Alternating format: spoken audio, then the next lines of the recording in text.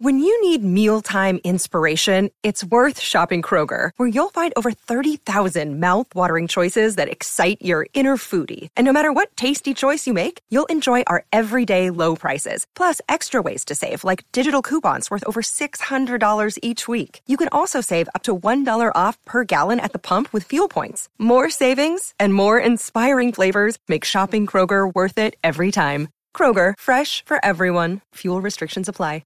Hello, it is Ryan, and we could all use an extra bright spot in our day, couldn't we? Just to make up for things like sitting in traffic, doing the dishes, counting your steps, you know, all the mundane stuff. That is why I'm such a big fan of Chumba Casino. Chumba Casino has all your favorite social casino-style games that you can play for free anytime, anywhere with daily bonuses. That should brighten your day a little.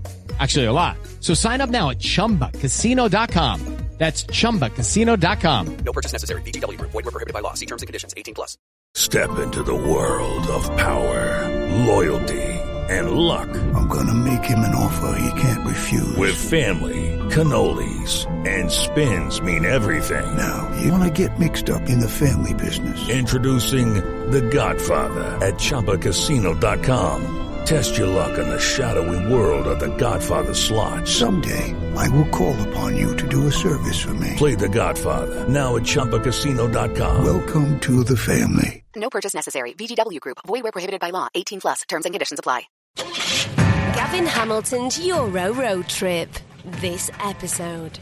Group D, England. Hi, I'm Gavin Hamilton, and this is my Euros road trip. In this podcast, we're in Group D.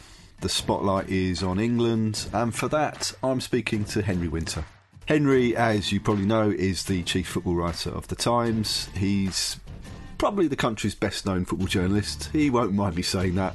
He's reported on every England manager since Graham Taylor in the early 90s, and he's also extremely well-respected in Europe. For quite a few years now, he's been the English voter for the Ballon d'Or, the annual prize organised by France Football magazine and given to the world's best player. Now, I've known Henri for many years.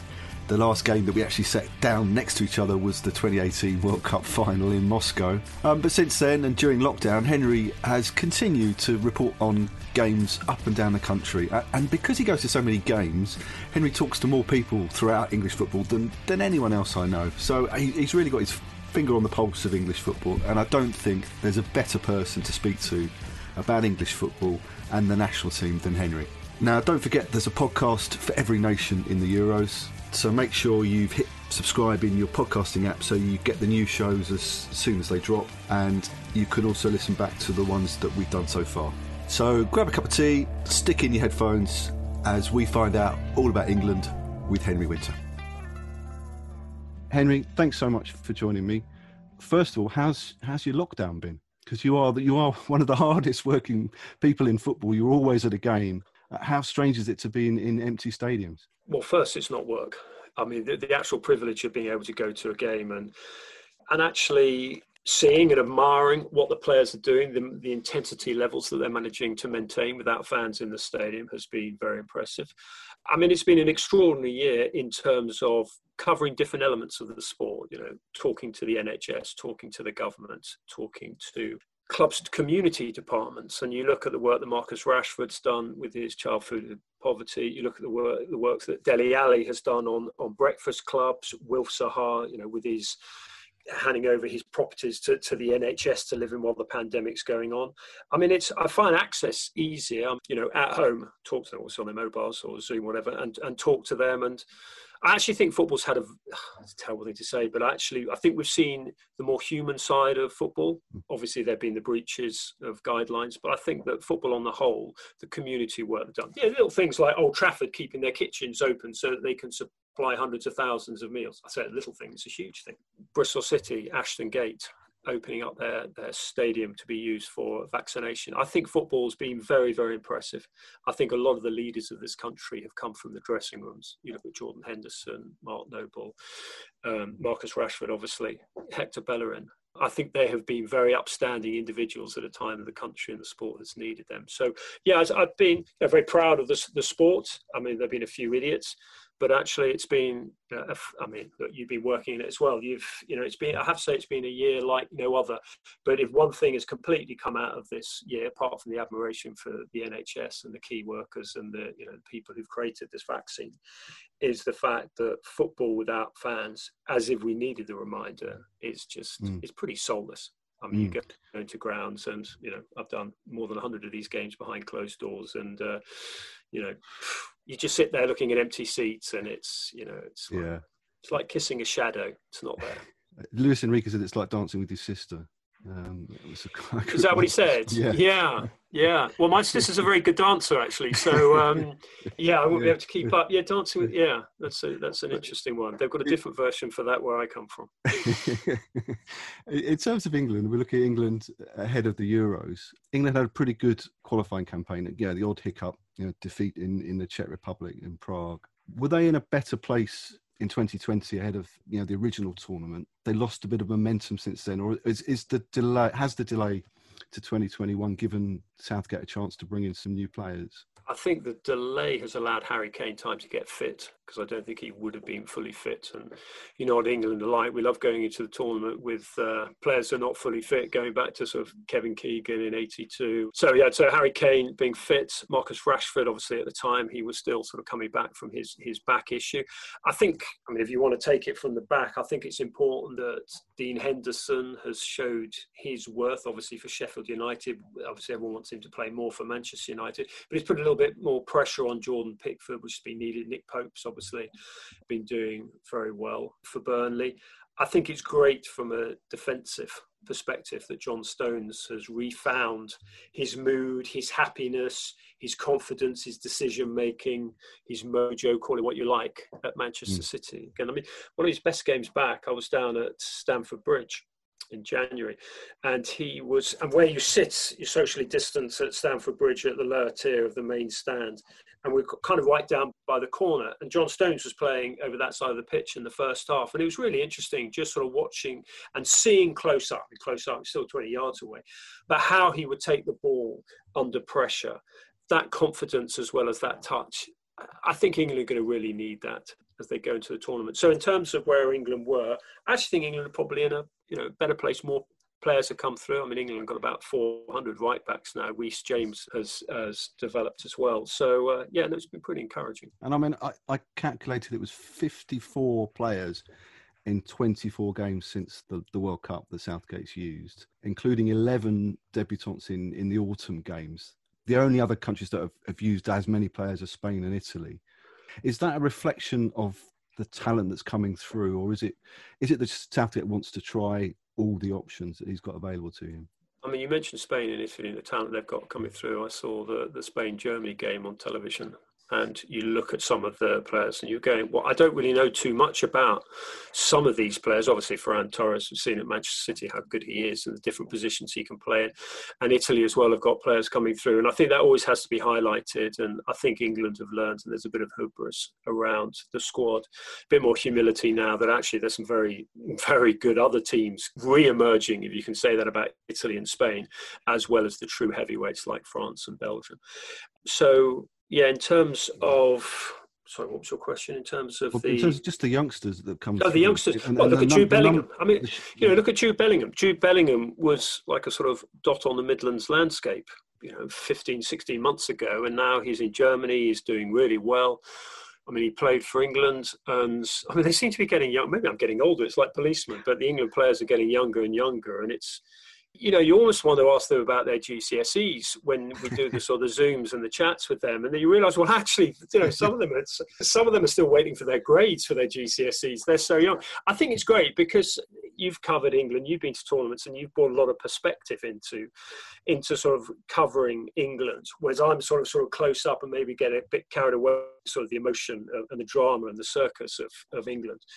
But actually, with this generation, they're pretty level-headed and they're fearless. The whole thing with England, and this is something that Gareth Southgate's always said, fear is the key with England. Fear is the four-letter word that really inhibits England, because England have always had some talented players. You go back to the 70s, what was inhibiting them, at a time when there were so many sort of talented players around. I think there was almost like an institutional fear at some point of the flair of someone like Glenn Hoddle. Was he used properly? Whereas I think Southgate's liberated that. He's liberated that in terms of the culture around the squad, but also in terms of the players going on the pitch. Don't be afraid to make mistakes. You know, you saw Phil Foden, it was in the Iceland game, where he took a high ball. I think Harry Maguire played a switch and he took the ball down first time and spun a couple of players. And it was just brilliant. So there is I like this fearless element, which obviously comes with young players. And I think what Southgate's also done, which we saw him very cleverly do before the World Cup going into Russia, is that he got all the 23 players when the squad had been assembled to St George's Park and said, right, you've got an hour sitting in front of the media. He'd been over to the Super Bowl and he'd seen how they'd done it from the media perspective. And rather than have this slightly adversarial element with the media, look, we can overplay the influence of the media, but it is an issue with England. I mean, you know, I remember talking to one very distinguished England player 5-6 years ago, and I was saying, this is amazing, you know, you've played so many times for your country, you've scored goals, you know, you captain the country, what's it like being in the tunnel as you're about to head out onto the pitch? And I said, what's the last thing you think about? Is it your family, is it your pride, is it the shirt, is it the three lions, is it the fans? He said, no, the last thing I think of before I go on the pitch is I worry about what ratings I'm going to get in the paper, because if he gets a low rating, so like if I give Paul Pogba a low rating at Manchester United, that's a club issue. If you get a low rating with England, that affects your family, that affects your kids if you've got young kids in the playground, that affects everything about you, you know. So what Gareth Southgate did before the World Cup, and I hope he does it again before the Euros, is that he got all the players around and said, listen, we've got this big clock, it's counting down, just talk to the media, they'll all come up, be radio, television, print. And it was, I guess there were about sort of 100 journalists in there, TV, print, digital, online, all the usual suspects. And they all spoke so well and they all opened up. I think maybe some of them, because they're American sports fan, they know about the sort of Super Bowl day where all, you know, Brady's sitting at the big table, he's got the world press around him. And I think they quite like that sort of NFL style sort of approach to the media. And they all opened up. And Southgate had told them and said, listen, at the time Raheem Sterling was getting criticised for the gun to two, sit down and explain to the media in a very, and the headlines were that morning of the day of this sort of press day, just talk to them about how it means for you emotionally, losing your father when you were so young, how the gun is your connection in a way with your father because he was gunned down in Jamaica. And then sort of talk about it, talk through your backstory. And if anyone understands the importance of having a relationship with the media, it's Gareth Southgate, because the stick that he got when he missed the penalty at 96 was mainly from the fans. He got 4,000 letters, I think, of abuse, including one from some England fan who was in prison, who said, Gareth, you're the reason why I'm in whichever prison it was, because the moment you missed that penalty against Germany, I ran out of my local pub and trashed every German car I could see and went into prison. So Gareth understands the importance of he's such a nice guy, he gets on with the media anyway, he's worked in the media, but he said, listen, build that relationship with the media, make them realise that you're human beings. So I was talking to Carl Walker, I said, you know, what's the first World Cup you saw? And he said, well, so growing up in Sheffield, we had a television which we had to put, it was a coin operated television. So there'd be a great moment in whatever World Cup it was, maybe France 98. And my dad was having to put 50p's in it so we could see the shootout or Beckham getting sent off. So that sort of human side, I think it changed the media approach in terms of you writing about these players as humans, as well as these athletes, these robots. And I think it changed it. And that message then got through to the fans. The fans were sort of more supportive. And I think taking away that fear was one of the reasons why England got to the semi-finals in Russia. Do you think Southgate has a team in his mind already? I mean, he's used all these players and tried out all these different options. Do you think he's got a pretty good idea already of what his team will be in the first game at the Euros? He pretty much let that slip when we were talking to him after the World Cup draw, and whenever it was, early December. Someone asked him a question of, presumably all you can do now is pray that no one gets injured before the Euros. And he sort of said, I pretty much know who my 23 are, but there's always room for a wild card. You know, like a year ago with Bukayo Saka have been on his radar. 6 months ago with Jude Bellingham have been on his radar. You know, and those two have sort of run and played their way into contention. So there's always the room for the late. I mean, 2006, I was about to get on a plane to Germany and suddenly Theo Walcott's name popped up. You know, there's always that sort of late wild card. But I think he does know his starting 11. I mean, my issue, and this will be the whole issue going to the tournament, probably through the tournament, is why is he playing with wing-backs? Why is he playing with 5 at the back? Is it because he wants to protect Jordan Pickford more? Is it because he's not quite convinced about which central defenders he wants to use? And I think, injuries permitting, his first choice starting 11 would be, I'm writing this down, Pickford, Trent Alexander-Arnold and Chilwell as his sort of fullbacks, basically wing-backs. He loves Maguire. I think Maguire will be in there. He's vice-captain. He loves Dyer, so I think Dyer will be in there. Ideally, I mean, he likes Conor Cody because he's a leader. He likes Tyrone Mings, partly because he gives that left-sided option and he can also cover left-back. But I think John Stones' form, he loved him in the World Cup. I think he will see this. So I think you're looking effectively at back 6 of Pickford, Alexander-Arnold, Stones, Dyer, Maguire and Chilwell. Henderson will always be in there because he's a leader, because he's Footballer of the Year. He's just Liverpool and England look better when you've got Henderson driving them on, Jordan Henderson of Liverpool. He loves Declan Rice, so I think Rice will be in there. His front 3 almost pick themselves of Sterling, Kane and Rashford. I mean, others have been staking their claim, like Sancho. Obviously, we've looked at Grealish's impact, Foden's impact. So my maths is terrible. 5. I think that's it. That's it. I'd like to sort of delve a little bit deeper into the tactical options. Let's just take a quick break. Right, back with Henry, talking about England at the Euros. Tactically, Henry, you mentioned the 3-4-3. I guess that's a development from the 4-3-3 that was used during the qualifiers. But at the World Cup, it was a 3-5-2 essentially, wasn't it, in Russia? Yeah, it was. So this 3-4-3 is a development, is it? But you're not convinced by it. I'm not, because I think the best that England have played in a tournament and out of a tournament, with respect to some of their football against Colombia in the World Cup, was the 4-3-3 used in Spain, down in Seville, after the World Cup. I thought that was fantastic, and England absolutely went for them. I think you've got 2 fullbacks in Trent Alexander-Arnold and Chilwell who will push up anyway. So even if they're playing fullbacks, even if they play back fours at their clubs, and they're more than happy to push up. Look, if England are going to get to a tournament, to get far into a tournament, and they should do in this tournament because they've been blessed with possibly 5 of the games at home, I think they've got to be bold. Play with 2 centre-halves, whether that's Stones and Dyer. Those are his best 2 centre-halves in terms of form at the moment, but he'll always start with Maguire. And then have a Henderson and Rice. You've also got either of those can sort of drop back and help out defensively. And then that gives you, an opportunity to have a more creative player. I'm a huge Foden fan. I just think England have got such a talent there. I mean, when you've got a manager of Pep Guardiola's quality and experience and judgment, deciding against sending him out on loan 2 years ago, effectively, with Phil Foden, because he believed that he would be such a force, that he would be David Silva's successor. And every time Foden's played, he's impressed. He's learning in training. He's learning in games. If you're good enough for Pep Guardiola, you should be good enough to start for Sir Gareth Southgate. So, I think a midfield of maybe Henderson, Rice, with sort of Foden maybe tucked in or weaving around, and then that Sterling, Kane, Rashford attack. I just think England have got to be bold.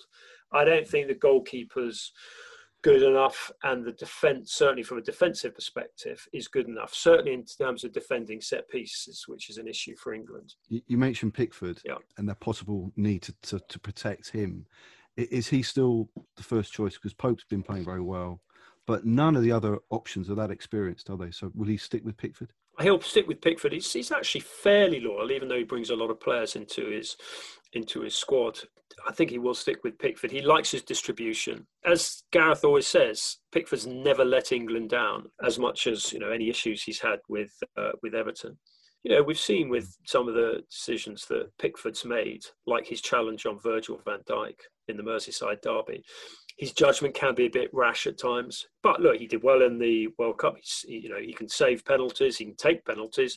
He's got, that sidewinder that he plays can release Chilwell if he wants to sort of ping it down the left, or release Rashford. So I think Pickford will be in there. He likes strong characters, and Pickford never hides.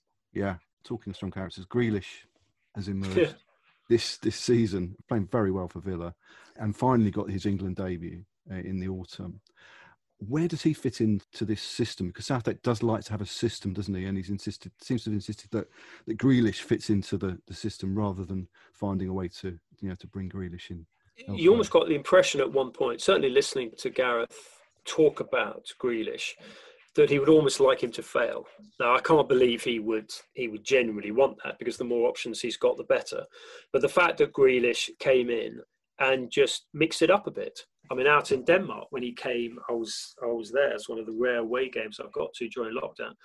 And he really made a difference. That sort of creativity. He's got this energy. He's just, you see him on the ball. He'll win free kicks, and particularly at international level. And that will be useful for England, because England have got some fantastic free kick takers, particularly if you look at Trent Alexander-Arnold. I mean, he could well be worth looking at for free kicks at the tournament. So I think there are one or two off-field issues with Grealish that we've seen during lockdown. And I think that Southgate's very wary of over-promoting a player in terms of hyping him up in the media. And you know what the English media are like. Someone wins a corner, we're hailing them as the new Pele. So I think maybe he's sensible in that. He wants to send a message to Grealish to be a bit more disciplined off the field as well as on. But every time Grealish has played for England, he's looked good. So I think he'll be a fantastic option from the bench. Yeah, he can actually fit into a 4-3-3 far more than Southgate's 3-4-3. Anyway, yeah. But Southgate's wedded to 3-4-3, so that seems to be mitigates against it. That seems to be the problem, that he does stick with this 3-4-3. Then you've got essentially there's only two midfield places in that midfield four with the wing backs. So if he's brave, he drops either Henderson or Rice and puts a Mount in there, and that is, I think possibly you could do that against the Czech Republic. I think Croatia, the first game for England, I think he'll go a bit more straightforward. I mean, Scotland is a game for Henderson and Rice and your dogs of war, because it will be, Scotland got some fantastic ball-playing midfielders and so many good left-backs, but I think that we know what's going to happen in that game. Yeah, It'll be a fight. Yeah. Although, I mean, Scotland have got some, you're right, they've got some decent ball players. They've got some good players, but the whole dynamic will take over. It will be Braveheart revisited. I mean, I was on a Zoom call with Declan Rice at the West Ham training ground doing an interview with him, and David Moyes, proud Scot, West Ham manager, walked through and he said hi, sort of poked his head into the screen and sort of said hi to me. I know David well. And he immediately, because he associates me with sort of covering England as well as club football, he said, I can't wait for that game. And he actually started talking to Declan Rice about travelling down with his dad, who used to organise buses from Glasgow for the Tartan Army to head down to London and picking up carryouts of beers and whiskies along the way, and then booking into a room at Euston for a 2-bedroom and 10 of them being in there. And David Moyes was actually at Wembley in 1977 when the Scotland fans invaded the pitch and broke the crossbar and dug up the pitch. Yeah. And Rice was listening to this, and it was almost an education of, there's a different dynamic going on here. This is not about tippy-tappy, getting the 3 points and qualifying. This is about history. This is the oldest England international. I just hope the fans are going to be there, because it's one of the great internationals when the fans are there. So look, we know the dynamic for Scotland, England. What about players who are out? I mean, he's experimented with a lot of players, and we're not really expecting that many new players to be called in, are we? Although Southgate, he is prepared to throw a few wild cards in there and pick players on form. So are there any players that could make a late run for the squad, do you think?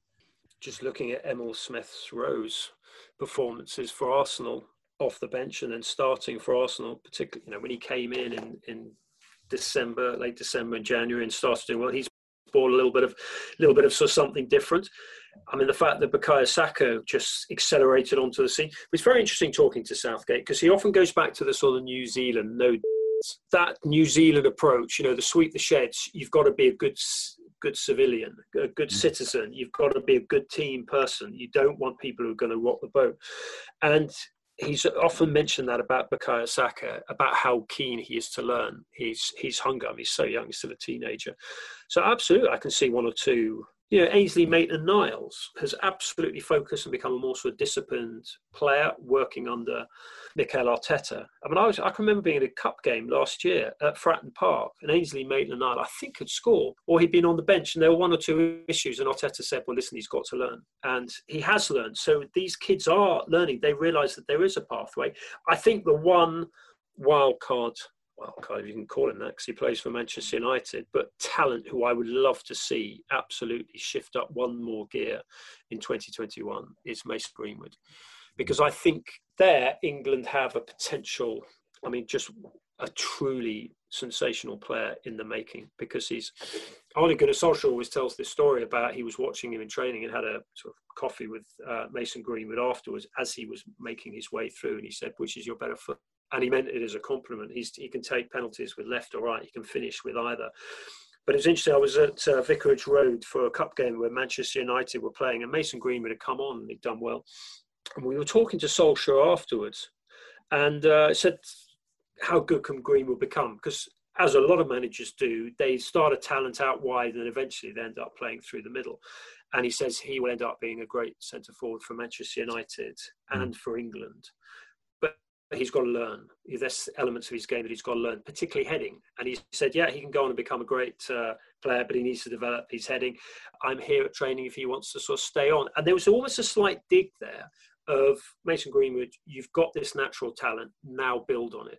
Whatever, if you've got any distractions off the field, any issues that you're going through, and we all know this is an issue with young players, just focus. And you can be fantastic. We saw, I was out in Iceland, and it was very unfortunate. He broke the quarantine guidelines by inviting some girls back to the England hotel. He got sent home in disgrace, missed the next game, the next round of games. And I hope he learns, because there's a fabulous centre forward in there. I love Marcus Rashford, but Rashford can work beautifully coming in from the flank. Sterling's obviously best out wide. But I think Greenwood just could be a sensation with that pace, two-footed balance, the ice-cold nature that he has, the ice in his veins that he has. So, look, you can keep coming up with more and more players, and that's the great thing, and compliment to EPPP and the English Academy system at the moment, that they are developing these players and they're getting a chance. It's interesting to see. It'll be very interesting to see how Southgate manages Greenwood's return. I'd like to talk a little bit more about Southgate, the man, and the manager. Just want to take a quick break. Henry, Gareth Southgate strikes me as, you've seen England managers going back to, you won't mind me reminding you that you've seen them going back to Terry Venables, I guess, was the first that you covered as a reporter. I go slightly earlier than that. But Southgate strikes me as he's the first England manager who's been a player in the modern sort of moneyed Premier League era, and he seems to understand how players tick and what makes these young millionaires tick in a way that maybe Capello or Ericsson wasn't bothered about. Is that a fair assessment? It's very true. It's funny, actually. I was laughing because just before you went into the break and you said, right, let's talk about the England manager, a siren went off outside your house. So I don't know whether you've not paid the milk bill or whatever, but that always just makes me laugh, because there's always sirens going off when you talk about the England manager, because there are always issues. You mentioned Ericsson. I think Ericsson was probably a little bit too indulgent with his players, particularly the senior ones. Capello just didn't understand them. We talked to Capello about this. We said, well, what are you going to do when you get out to South Africa? You've got the players effectively in a type of lockdown in Rustenburg. It'll be a 5-star retreat, but it's effectively a 5-star prison. What are they going to do? And he looked slightly bemused that we would ask this question, because he's been used to being with sort of Baresi and Maldini discussing Verdi over coffee and playing chess, and, maybe Costa Curta in the background playing the piano. And I was going, you've got Wayne Rooney out here. To be fair to Rooney, Rooney's in that World Cup, there's a lot of background to Rooney, an interesting character. But the England players need to be entertained. They need a games room. Southgate realised that. And I think he's allowed the families to come in. Obviously, that's going to be a lot easier with certainly 3 of the games in England. He's sort of seen them as human beings. He's handled it really well. Just kind of taking the tension out of England. Little things like the darts tournament in the World Cup. A lot was made out of that, but that was just a laugh. You know, the fact that journalists were playing darts with the players. I think Jamie Vardy is still worth having as a wild card on the bench. If you just pleaded to Jamie Vardy and said, listen, last 10 minutes of a game against Czech Republic, we need to nick a goal to help us go through. Will you be there for us? I still think Vardy's got a role to play, his impact from the bench, but also his impact and his character around the camp. So Harry Maguire, there's a rivalry between the two of them, Sheffield United, Sheffield Wednesday, but Harry Maguire was just talking to us at England's base during the World Cup in Russia. And there were about sort of 10 of us sort of sitting around on chairs, and Jamie Vardy came in at the back. And the FA person went, well, any more questions for Harry Maguire? And Vardy put his hand up. He said, Jamie Vardy, Leicester Bugle, Mr. Maguire, why have you got such a slab head? And it was just because he gets called slabhead, and it was just to have that sort of humour, those characters. Look, they've got Declan Rice, who's just such a character. I mean, I've never told this story before, and I'm sure he won't mind if I tell it, but I was interviewing Jack Wilshere when he was at the West Ham training ground last year, and Jack was in his car doing the Zoom on his mobile phone.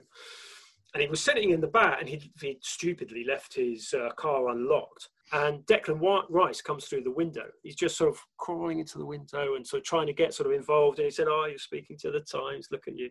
And he's just got this brilliant, he's one of life's upbeat characters. You can see with his relationship with Mason Mount. And there's another player we haven't talked about. That's, that Mason Mount. Southgate loves Mason Mount. It wouldn't be a complete surprise if he didn't start. And, there is a case for some of the games, you're starting Rice and Mount as your midfield too. It'd be brave, and whether Southgate will do that is another issue. But look, to have these characters around, Maguire's a good character. Dyer's a really interesting individual. Ben Chilwell's very sort of upbeat character. Kane's slightly quieter, but he's so respected. Sterling has got access all areas. Everyone's got so much respect for Raheem Sterling because he's a leader. And I think if you look at all these individuals, so many of them during lockdown to return to lockdown, and Southgate's often mentioned this, about how impressed he's been with them as leaders. Rashford, running rings around the Prime Minister and basically feeding the nation's youth. Harry Kane's been involved in a lot of initiatives. Raheem Sterling with his work on diversity. Jordan Henderson with the players together. Harry Maguire's been doing a lot of work. They all have Trent Alexander. They've all shown leadership off the field. And I think Southgate likes that. He wants good men as well as good players. He does seem to be a very good judge of characters, because if you're going to use the number of players that he's used and pick the number of players, you're not going to have much time to assess them in the games. Some of the players have had 45 minutes and then been discarded. Is it the case that he is that judge of character, and he's been able to sort of discard players pretty quickly because he's able to make a snap judgment about not just their playing ability but also their personality? I think so. And you also need mad management skills as well to tell people, because he's used a lot of players, and there's going to be a lot of disappointed players come May or June. Yeah, and that's good in a way, because it shows if they're disappointed, they felt they had a chance of going, and it shows their quality. Absolutely, there'll be a lot of disappointed players, but I think everyone's seen the pathway. He's given them a chance. There's another tournament, Qatar, coming up shortly afterwards. But what I find interesting about the sort of, he won't have rogues, he just wants good citizens. Teams that he played in with England, there's some real characters in there. I was out showing my age, I was out in Hong Kong when England were out there, and we had this agreement. The players were going to one bar and the press were going to another bar, and would see you back at Bisham Abbey. And got off the plane slightly hungover 24 hours later, to pictures of dentist chairs and Cathay Pacific. And then England went on, because Terry Venables used it very well, the collective responsibility, the siege mentality. And that is probably the best England team I've seen in terms of quality all over, in terms of leaders. And there, if you want some characters in there, rogues, call them what you want. You had Gaza in the middle of it. It's a balance. You talked about Southgate's initiative, really, with the media, that, that 23 players being made available. Was that his initiative, or did it come from the FA as well? Is that the better relationship with the media? Is that going to help relations in the summer and expectations in the summer? Because it happens with England every time, doesn't it? This huge wave of expectation suddenly sort of arrives, suddenly just before a tournament. I think that's been tempered post-Germany. I wrote a book with Stephen Gerrard. I remember him writing about England turned up in Germany. We went around Germany blowing our own trumpet and came home mute with silence and embarrassment.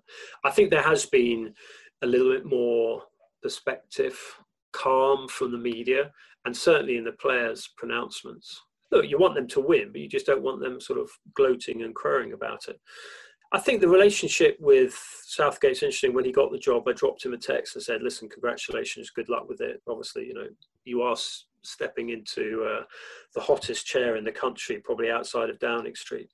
You will get criticism. But you know what? Having been at Wembley at Euro 96 and the situation that he was in, having missed that penalty, I mean, he's often said, he basically said to the press when he got the England manager's job, said, listen, nothing you can do to me can compare with the pressure and the torment and the abuse from supporters that I received in 96. So in a way, maybe there'd be an element of symmetry if England win a semi-final at Wembley on penalties.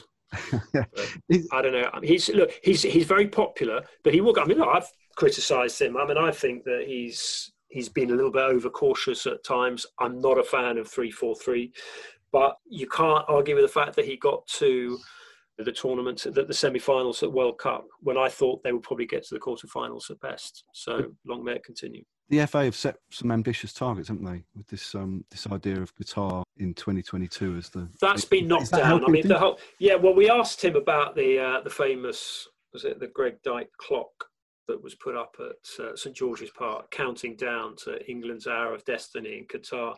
I think that has been slightly removed. The clock end is no longer at St George's Park.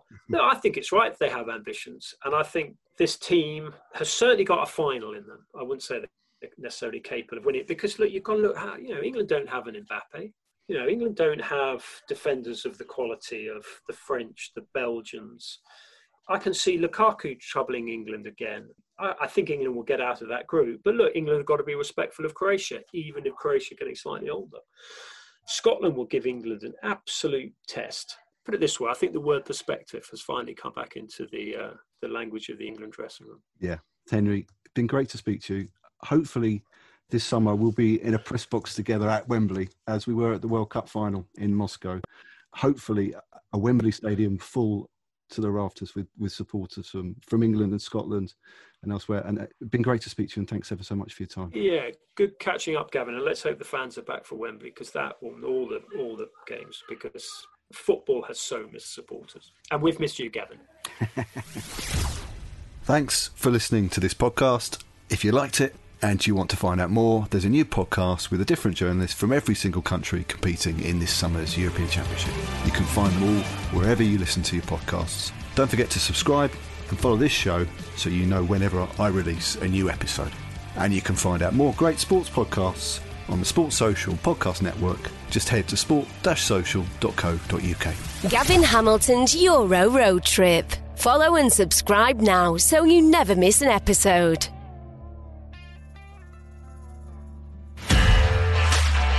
This podcast is part of the Sports Social Podcast Network.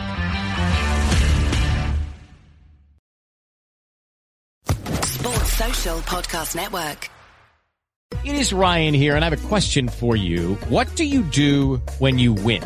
Like, are you a fist pumper, a woohooer, a hand clapper, a high fiver? I kind of like the high five, but if you want to hone in on those winning moves, check out Chumba Casino. At ChumbaCasino.com, choose from hundreds of social casino style games for your chance to redeem serious cash prizes. There are new game releases weekly, plus free daily bonuses. So don't wait. Start having the most fun ever at ChumbaCasino.com. No purchase necessary. VGW Group. Void where prohibited by law. See terms and conditions. 18+.